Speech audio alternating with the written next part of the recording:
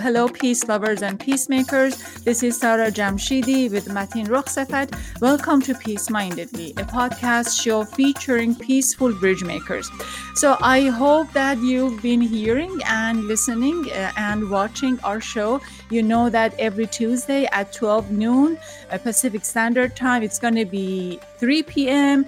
in New York and 2 p.m. in Texas, Austin, where our guest is located. So we come here to talk about peace, talk about kindness, compassion, and talk about how these peaceful bridge makers really taking stage to make the world a better place. And for that matter, I am here with Mateen. So Mateen is with me, and Hello, Mateen, everyone. hello is gonna take over and start the program. Yes, Mateen.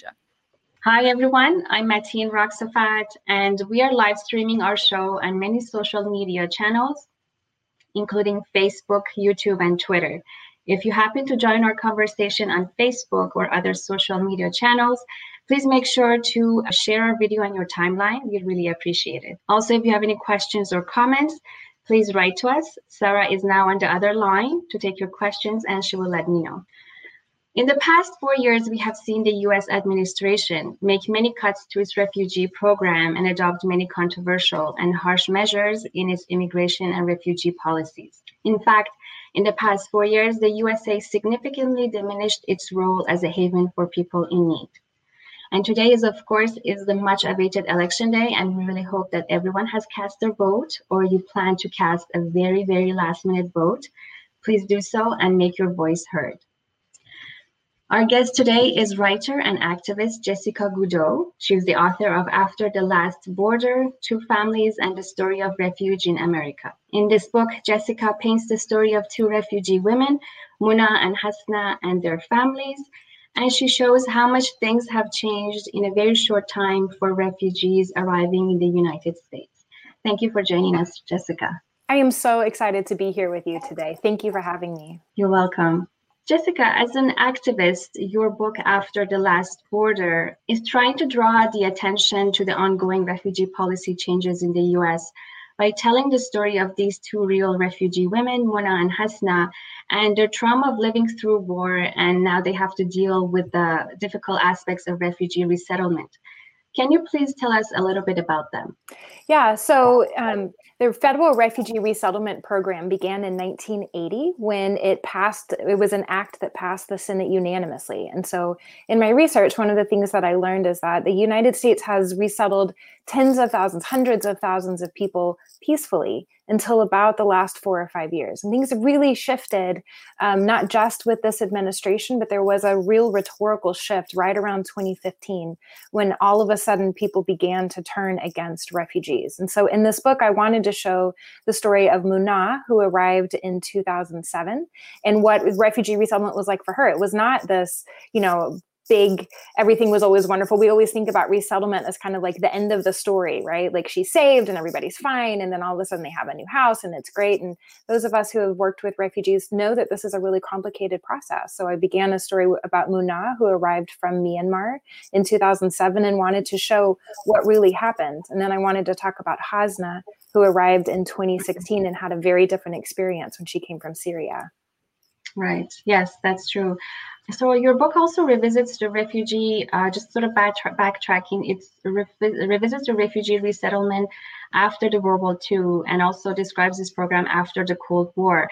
You did a really great job of weaving the story of these two women and also giving a historiography of the refugee resettlement program in the US. So can you explain to our viewers the refugee situation after these two important periods in the US, after World War II, how it was different to the Cold War? Yeah, so World War II really shifted. So before that, I think you have to understand that there was a time of real xenophobia and isolationism that we had never experienced or hadn't experienced on that scale. So in the 1920s and 30s, we sent several people away. In fact, there are several famous examples, including one in which we sent a boatload of people back into the Holocaust and hundreds of them died. And so there was a real reckoning that happened after World War II when the United States made some very swift policy changes in about about 6 years, we went from having very closed borders and language at a national level that was based on like, we don't want these people here, basically, to a shift in which we were leading the world in helping to reimagine and resettle refugees. Now, there are a lot of problems that came about then, but beginning there, it was really kind of the first big shift that happened in which we identified refugees as being a unique group of people in need of resettlement. And then the 1950s, when we kind of 1960s move into the Cold War, the United States was making a lot of arguments to itself about what was superior about U.S. culture and history. And part of what we wanted to say is that capitalism was better than communism. So we spent a great deal of time focused on anti-Soviet, anti-communist refugees and ignored several other major humanitarian crises around the world. And so a lot of that was shifted in the later years as people began to say, we need to offer resettlement to anyone who's in need and anyone who fits the definitions that we put into place after World War II. Yeah. Yeah, that's true. There's a lot of changes. I mean, that the U.S. went through different changes throughout each event that happened in the history. So you also argue in the book that just up until recently, every presidential administration, U.S. presidential administration, whether they're Democratic or Republican, it doesn't matter. They supported the refugee program as a central, unquestioned part of their foreign policy stance. So what was so different with this administration, this past administration? Yeah. So, one of the things I think that people often don't think about is that, they always have this sense like things have always been this way. In fact, early on, it was the Democrats who were pretty anti-refugee in the 1920s, 30s, 40s. When we get to the 1980s and later, some of the highest rates of resettlement we see under Ronald Reagan and George W. Bush. And so I think what shifted was when there were just several factors that kind of came together. And I also think that there was kind of a great deal of ignorance about what it actually means to be a refugee. I think there had been such broad bipartisan support. It's one of the few places where the federal government partners incredibly well with private groups and private citizens.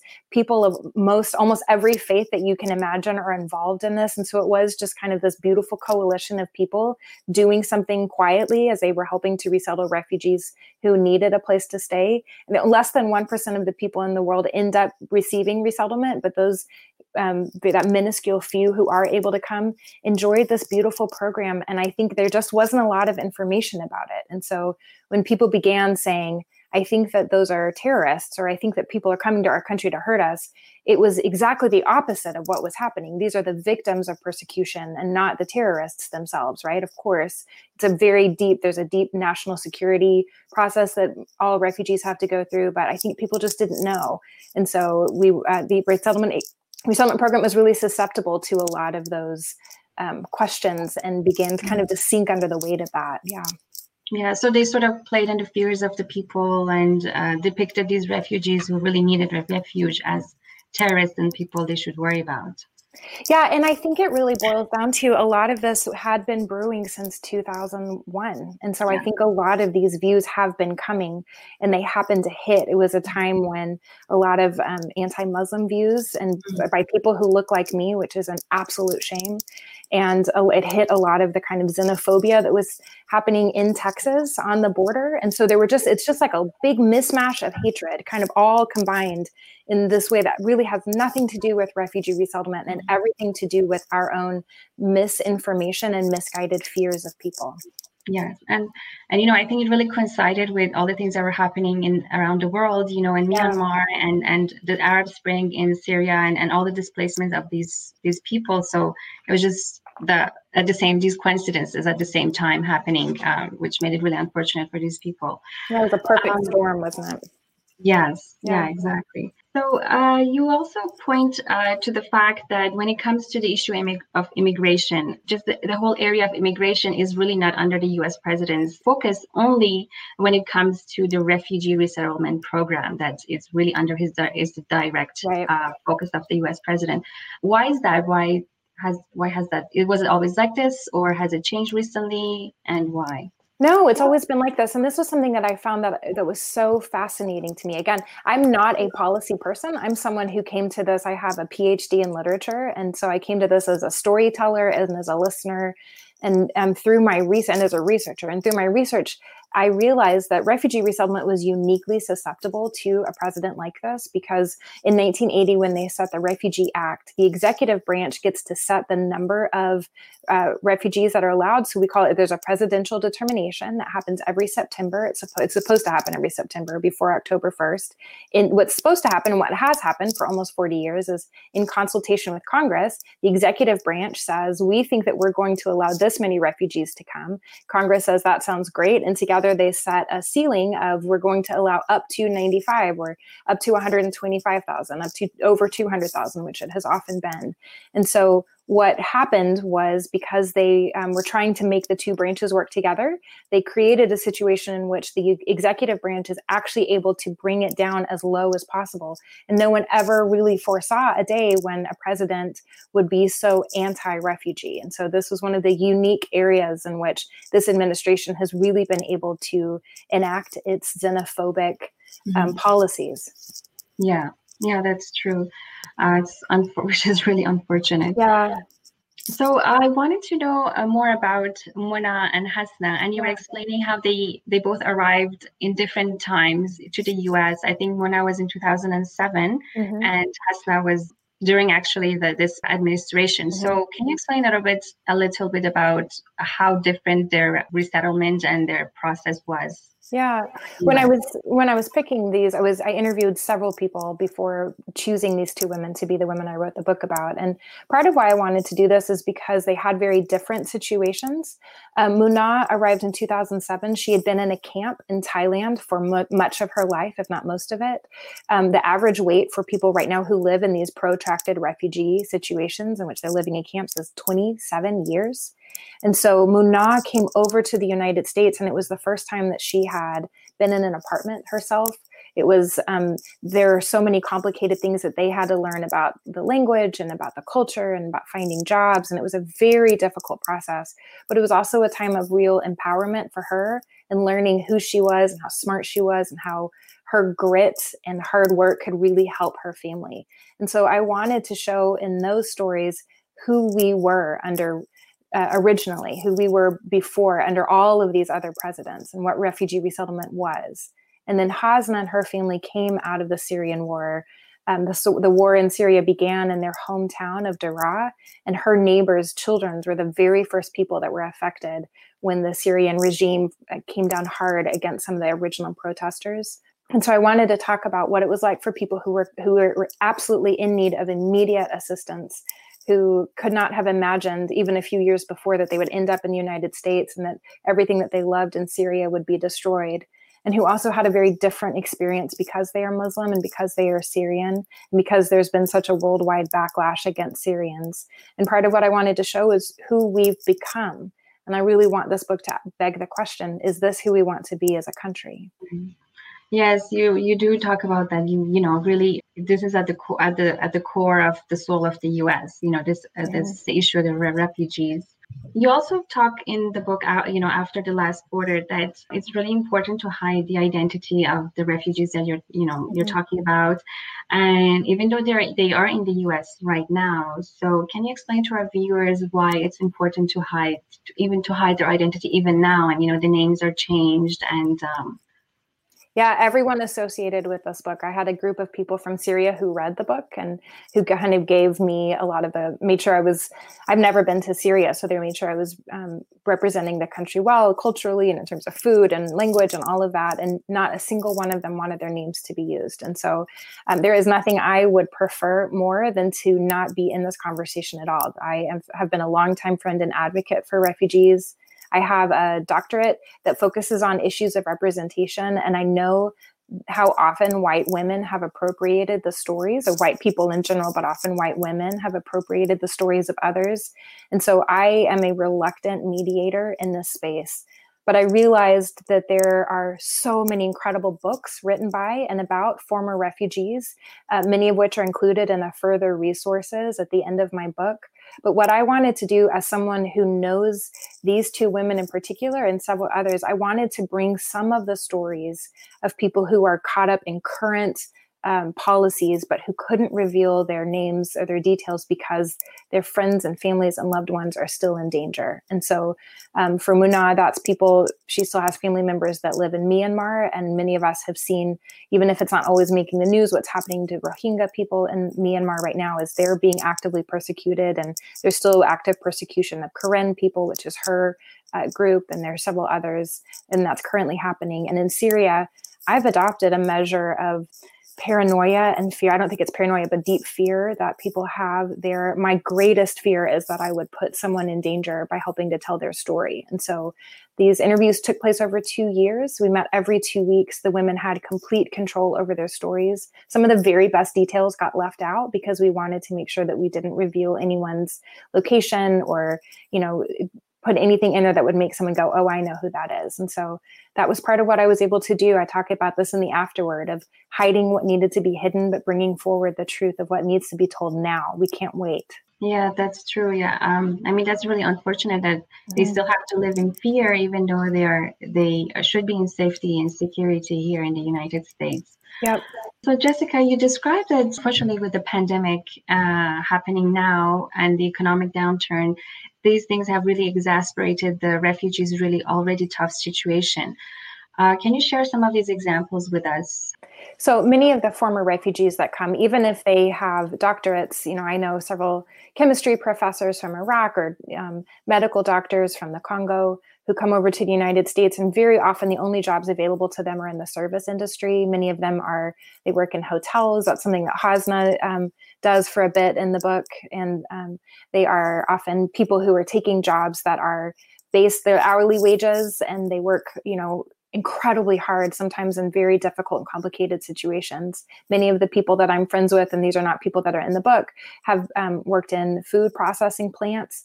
And, those are close quarters and a lot of, and it's very difficult to take time off. A lot of them don't have the kind of medical leave. They can't work from home like many of us have been able to do. And so I feel like my former refugee friends have been disproportionately affected by COVID. And so Hasna herself is currently furloughed and is struggling to make rent, and she's doing okay for now. There are several of us here in Austin that really care about her and making sure she's okay. But I know of just really hundreds of people for whom this has been an incredibly difficult situation. And I think what we're often missing is that we often look to former refugees as if they're poor and sad. And I don't think that I've never encountered anyone who has just been looking for a handout. Instead, I've only found deeply hardworking, very proud and deservedly so, very smart, very resilient people who have overcome so much. And to see them have to overcome yet one more setback it's really been heartbreaking. And also I found it deeply, I hate to use the word inspirational, but I continue to find myself overwhelmed by their courage and their faithfulness just to continue to put one foot in front of another. I think they're just doing an extraordinary job in this time. Yes. Yeah. It's really unfortunate because like you say, I'm not a refugee, but, we were immigrants to Canada, and I knew a lot of refugees, and even the immigrants, we know how the process is, but it's not, of course, as tough as refugees. But I can understand where people who are highly educated, who had really high statuses, they had to come and, take any job that's available to them, and which are not the jobs that they had back home, being directors and doctors and engineers. So to have even, it's like it's doubly feels offensive to people that even having those jobs that are not at their level, then being affected because of the pandemic and not being able to pursue those. I want to go back to, again, talking about a little bit about the U.S. policy. So we touched upon how the increasingly anti-refugee U.S. policy has been affecting this vulnerable group in the past 4 years. So based on your experience as an activist, can you tell us which one of these policies have been probably the harshest or the most detrimental to these refugees, and why that is? I think I'm not sure I could pick one policy. I think it's the capricious nature of these policy changes that feels the cruelest to me. And so, again, I'm friends with people who have lived under some of the cruelest governments in the world. And yet what happened on January 27th, 2017, when an executive order came on a Friday in which people were literally in the air on an airplane trying to arrive in the United States, and their visas were nullified within minutes.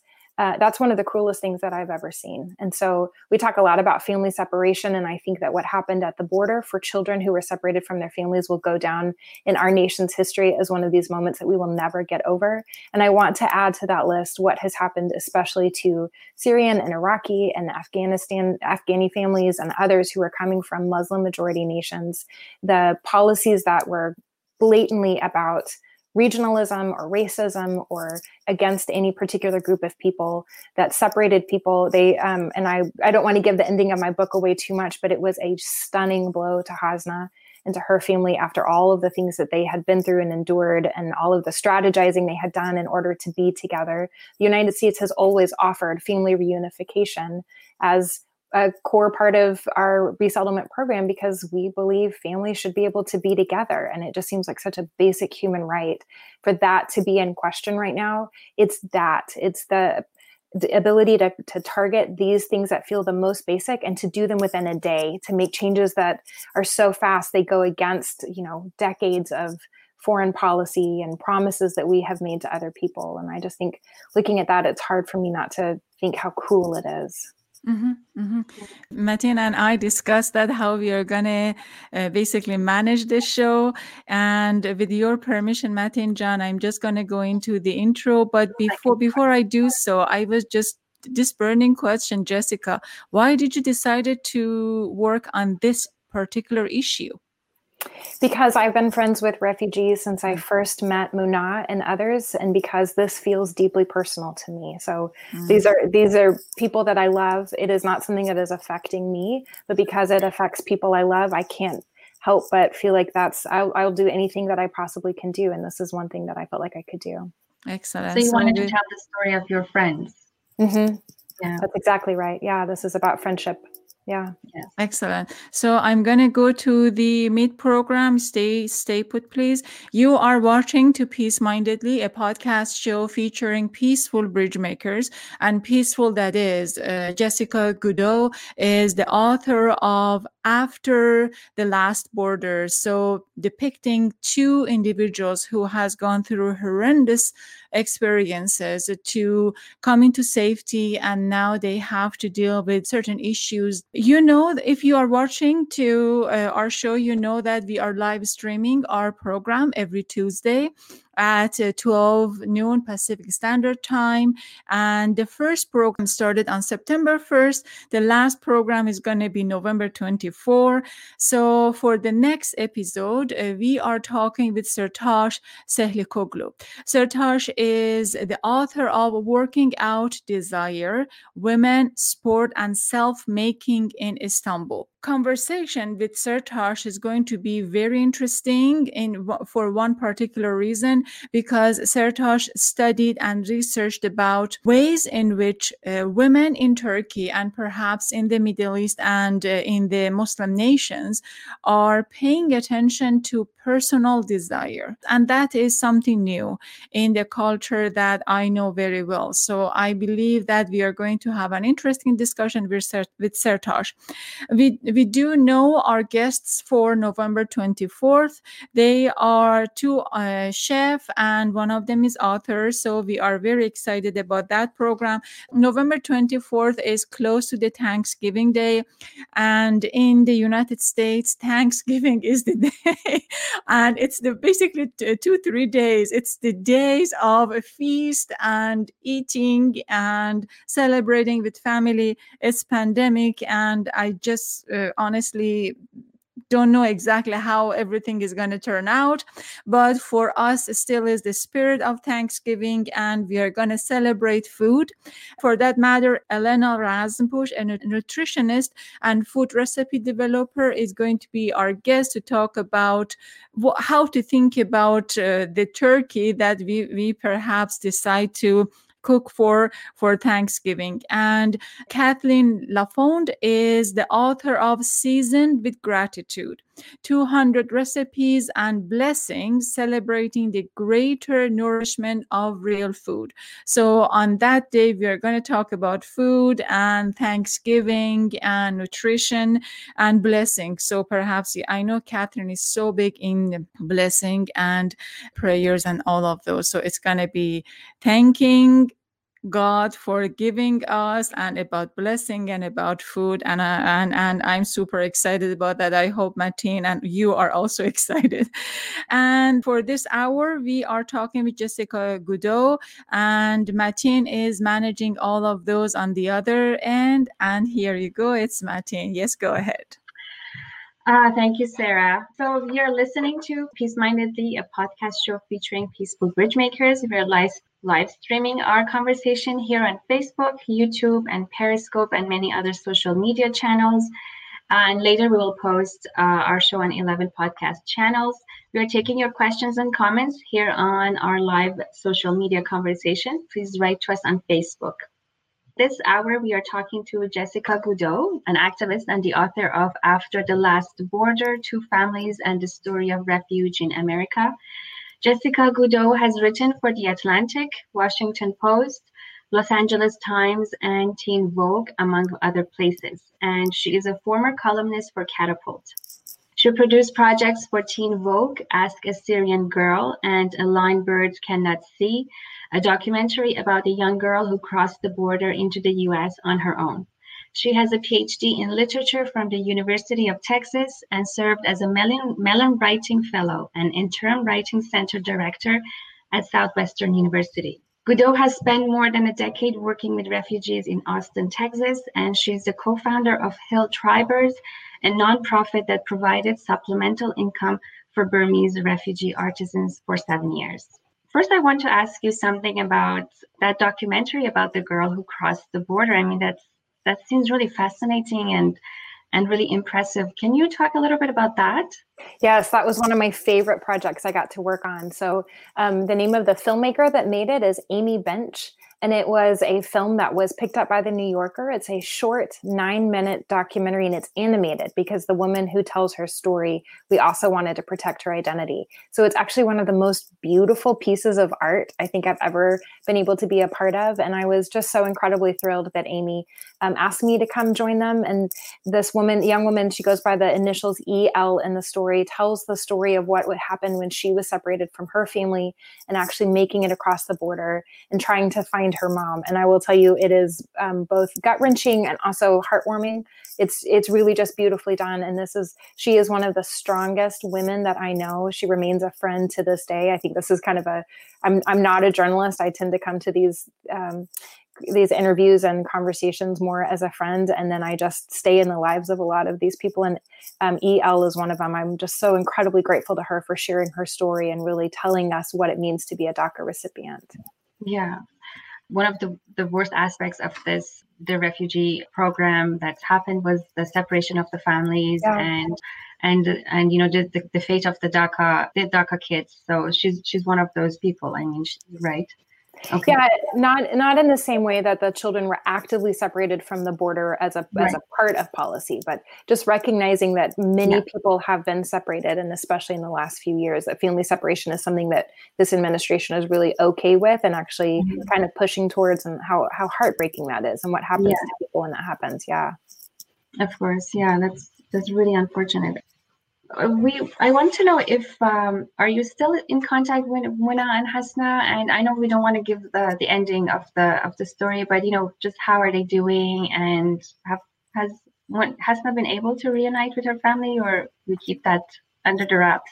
So I'm in constant contact with both of them. Muna and I have been friends for over a decade, and I can only imagine that we're going to be friends for life. Our kids are close with one another, and we have known each other for a very long time. And so I talk to her very often, and she's doing beautifully. They I have often said it, like, wherever they are at the end of the book, they're pretty much in the same place now. So Muna is still in the same job that she had, and she loves it, and she has been promoted. She's doing excellent work there, and she and her family continue to thrive. Her very smart daughters are preparing for college, and her son, who's younger, is not there yet, but they just continue to do incredibly well here in the United States. And so it's not going to give a lot of the book away to say that Hasna was caught up in the policies and was unable to be with her family. And that has largely remained unchanged. So in the book, one of her daughters, and I don't want to give too much of that away, is in a place of real danger, and that danger has dissipated to a small degree. And so just that little bit of relief is slightly helpful. But for the most part, Hasna remains in the same place that she has been. They still live their lives watching what's happening in Syria, because that feels significantly more pressing, I think, in a lot of ways than what's happening here in the US. My heart has been really heavy. Today is election day, and I can't help but think of Hasna, because what's going to happen in the United States really might make a difference in whether or not she's able to be reunited with her family. And so, and on behalf of Hasna and so many other people, I just kind of carry that weight with me today. Yes, I know. I mean, this day is such a deciding factor for everyone, but specifically for these refugees that you know, their life is so caught up with them, and it affects everyone, but especially these people. And I have another question about something that you mentioned, that you said that you were really surprised that both Myanmar and Syria were part of the banned list of countries that were on the banned list. And, you know, I understand with Syria, because, you know, it was a Muslim ban, you know, however they wanted to twist it, and they added Venezuela and North Korea after a while so that it's not a Muslim ban, but we know that that's what it is. But so Syria was understandable, but you were also surprised that Myanmar was part of it. And because especially you say that the Burmese resettlement program was something that was really popular and well supported in US history. So why was that? I mean, why would Myanmar be part of? I'll be honest that I have no idea. And this is one of those things that it remains deeply surprising to me. So, you know, the Burmese resettlement program was one of the largest in history. It, again, started under George W. Bush. Laura Bush was a huge advocate for it. Laura Bush and Condoleezza Rice went at different times to go see what was happening. There was a policy in place that was keeping, I don't want to get into all of it, but that was keeping people from places like Myanmar from coming to the United States. And Laura Bush and Condoleezza Rice and several others were incredibly active in making sure that stipulation was taken down so that people who were in camps could come to the United States. And it affected people in Somalia and some other groups around, people from Burundi and some other groups that were stuck in camps and had been for years, were finally able to come to the United States under George W. Bush. And so there are a lot of things to criticize about the Bush administration. One of the things that I think that they did do was open up the doors for people in these camps and protracted refugee situations where they're stuck to come to the US. And so for Myanmar to be added to the list, I don't know if it was just, like you said, to add Venezuela and North Korea to kind of make it feel more palatable. I'm not sure why that happened. I do know that there are several families who left their children with grandparents when they fled, and then were finally petitioning for their kids to come over, and their kids have not been able to join them. And I know, again, these are people that I know personally. I'm not sure really ever what happens when some of these policies shift. I think trying to understand that, I'm sure that there are policy people that can tell you the reasoning behind it, but from my vantage point, it just looks like an extra layer of capriciousness. I have more questions. I mean, I really have a lot, but before we run out of time, I really want I want to know why it's so important to read After the Last Border. Can you just tell us? You know, I think we often think about refugee resettlement as something that happened, or we kind of vaguely know what's happening. I think that what has happened in the last 4 years has brought this resettlement program to the edge of collapse in ways that we can't begin to understand. I mean, part of what I ended up showing in this book, I didn't even realize the extent of it until I began the research. And I just want us to understand why refugee resettlement is such a core part of who we are in the United States, what it means to people around the United States. I don't want to just view this as our own, like, we need to do this because it'll make us feel better. It's actually one of the handful of federal programs that we have that makes a material difference in the lives of hundreds of thousands of people. So for us to not offer this to people who are US citizens, many of whose family members are in line right now to come to the US, and for us to destroy this program is really, it's just a very clear example of cruelty. I think sometimes each we get into these polarized arguments in which we say, well, both sides are just as bad. And this is a very clear example.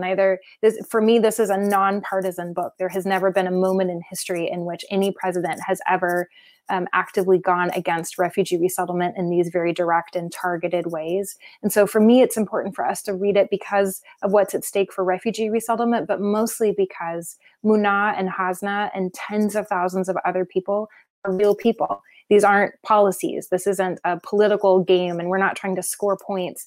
These are people whose lives have been disrupted, who are not able to be with their families. You know, even just listening to you guys talk about Thanksgiving and food and being together, so much of my interviews took place over food with kids running around, or in Hasna's case in particular, as she showed me pictures, we talked to her family on WhatsApp, and just the grief of not being able to be with your family is something I think it's so critically important that we in the US get to the point where we stop viewing people through whatever stereotypical lens we've had and start recognizing victims of war and persecution, no matter where they come from, deserve to be safe. And that's why I'm really hoping people can connect with Hasna and Muna's story and really fall in love with them like I have. Mm-hmm. Yes. No, I mean, I read it and I felt, you have really written it so well, because it felt like as if these women had written the story themselves, and you had gotten that really shows the power of your writing, but at the same time, you were able to really portray how they felt and both of them were so different. I mean, It was really felt like it was from the point of view of each one of them, and I really enjoyed that part. So I'm wondering if, from your own personal experience, do you feel that people are becoming more attuned to, the refugee issues and trying to help out, and you see any, activism around? I know for sure you're involved, but just in general, do you feel that people are becoming more cool about it or more impassioned regarding this issue? I have so much hope around this, and it has been really surprising to me actually to feel it. So I worked on a piece that ended up being not being published because this has just been such a chaotic time, in which I interviewed people. I just kind of put out a call: who feels like what has happened to refugee resettlement is changing your vote? And I basically wanted to find people who had always voted for Republicans and ended up really changing their mind based on it ended up being about resettlement, but also like what is happening in terms of the immigration, the anti-immigration policies.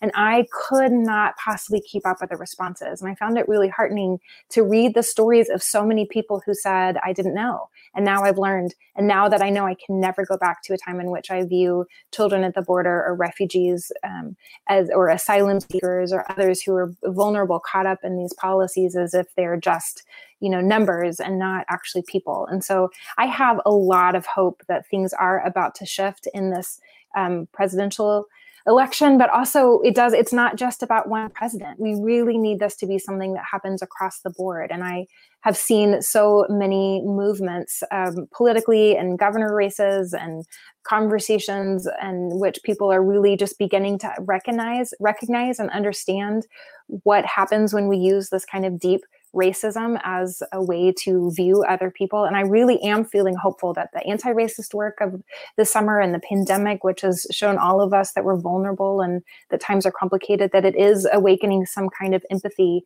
in the minds of many people in the United States. And I think that hope is really carrying me forward, even when things often feel chaotic. Yeah, I'm glad you feel that way. And it's really, that's why today it's so important. And I hope that everyone really makes the effort to cast their vote, because it's not just our lives that really matter, it's everyone else's that are in these tough situations. So you're a co-founder of Hill Tribers. It's a nonprofit. Can you explain for people who are interested in helping refugees, what would be the easiest or probably the best way for someone to help out, or to help out the refugee program, to help refugees, or how to go about if you just want to help as an individual volunteer, or just something like you found something, found an organization? So I will say the best way to do this is going to depend on what's happening around you locally. So my answer is always to find out. Refugee resettlement is in many ways an international program, but it's also a hyper-local program. So what's happening in Austin is very different from what's happening in Seattle or what's happening in New York. And so local resettlement agencies have never needed help more. They've never needed financial help more. Many of them have a lot of virtual opportunities to tutor students. And so going to literally Googling your city and resettlement, I guarantee you can find something nearby that you can help with. For me, the nonprofit began when I first met Muna. So I was there as a community volunteer. I did not have time for it. This was not something that I went in seeking out. I was a PhD student with a young child at home and ended up falling in love with a group of people and realized that they were weavers. And so Muna connected me with several of her neighbors. And over time, some friends of mine and I ended up co-founding this nonprofit in which we taught English to them. We got some yarn and helped them make the typical weaving things that they've done. They made bags and scarves and several different things, and then we would help sell them. And so we did that for 7 years. And we finally finished successfully when the last 2 artisans got full-time jobs. We always viewed that as something that we were going to do as kind of a Band-Aid solution for this particular group of mostly women. There was one man that we worked with. And then when it was finished, I thought that was it. And those were good friendships I would have for life. And I had no idea that I would end up writing about them. It was only when the rhetoric shifted in about 2015 that I ended up leaving my academic career for a writing one in order to write this book and others. Oh, you said you left your academic career to write this book? So, yeah. Wow. Yeah, I was running a writing center at the time and just felt like there was no way that I could stay in that job when I had the chance to do something like this. Yeah. So that really takes me to my next question, which is, do you have any other writing projects coming up? And, if you do, are they related to refugee activism? Is it really another topic, very different? Yeah, so I can't really talk about the specifics of it, but I am working on my second book. And it's really it's a lot of questions that were kind of left out. And so I won't give you all the details about it, but I will say that one of the things that I was most concerned about in writing this book is how often I had to leave out other groups of people. People that come to the United States through refugee resettlement have proven that they went through war and persecution. It's a very well vetted program. And there are a lot of deserving people who don't come to the United States. And we tell a lot of stories about those people, who they are, why they're not deserving, why we kind of separate out people who are former refugees from other people who are immigrants. And as the, descendant of immigrants, I wanted to interrogate those stories, what has given people who look like me the feeling that they can say or tell these kinds of stereotypical stories about others. And so that's really where the next book began. And I hope to get started writing it in the next little bit. We're currently shopping it. So. Okay, that's really amazing. We're looking forward to that too. Yeah, thanks. Me too. Okay, so I was trying to experiment. Do you hear me? Can you hear me? Okay, there you go. I was trying to experiment something, but it didn't work out. Anyway, so stay tuned, please. You are watching To Peace Mindedly, a podcast show featuring peaceful bridge makers. Mateen and I decided we do this program differently, and it's going just well. I am so pleased to be on the backstage listening to the great conversation and listening to Jessica Goudeau, author of After the Last Border, Families and the Story of Refuge in America. Today is election day. Many of us perhaps do not grip this important notion that for better or for worse, whoever goes to the White House probably decides for the rest of us and probably for the whole world. What's happened in the United States matters of the policy making for the rest of the world. And we just need to put someone who understands the responsibility that this nation has given to him. And I'm hoping that we give this responsibility to a person who can manage himself in the White House, inshallah. So please do not forget to check the book on our website, goldtune.com. It's the website Mateen and I manage with the group of international foreign correspondents. And then the book is available on the website. You can buy it through us and help our peace initiative. The book also available in many other online stores, and you can can find the book really, really easy. It's a good read. It's a powerful writing scripture. And I truly, Mateen read it, I read it, and we truly recommend the book for whoever really takes the United States serious, and the people who are less privileged and truly need our help serious. And here, yes, the program is about kindness, peace, compassion, and we are so pleased to talk with a peaceful bridge makers. So here is Mateen. Yes. As we mentioned at the end of each program, we ask our guests to share a story, a meaningful story to them, or a statement on peace, about kindness or compassion. So Jessica, it's your turn. Go ahead. Yeah, the story that comes to mind immediately is the interview process with Hasna and Amina, who is the translator for our book. And again, both of those are pseudonyms. Amina has been in the United States for a few decades, and Hasna has been here. She just came in 2016.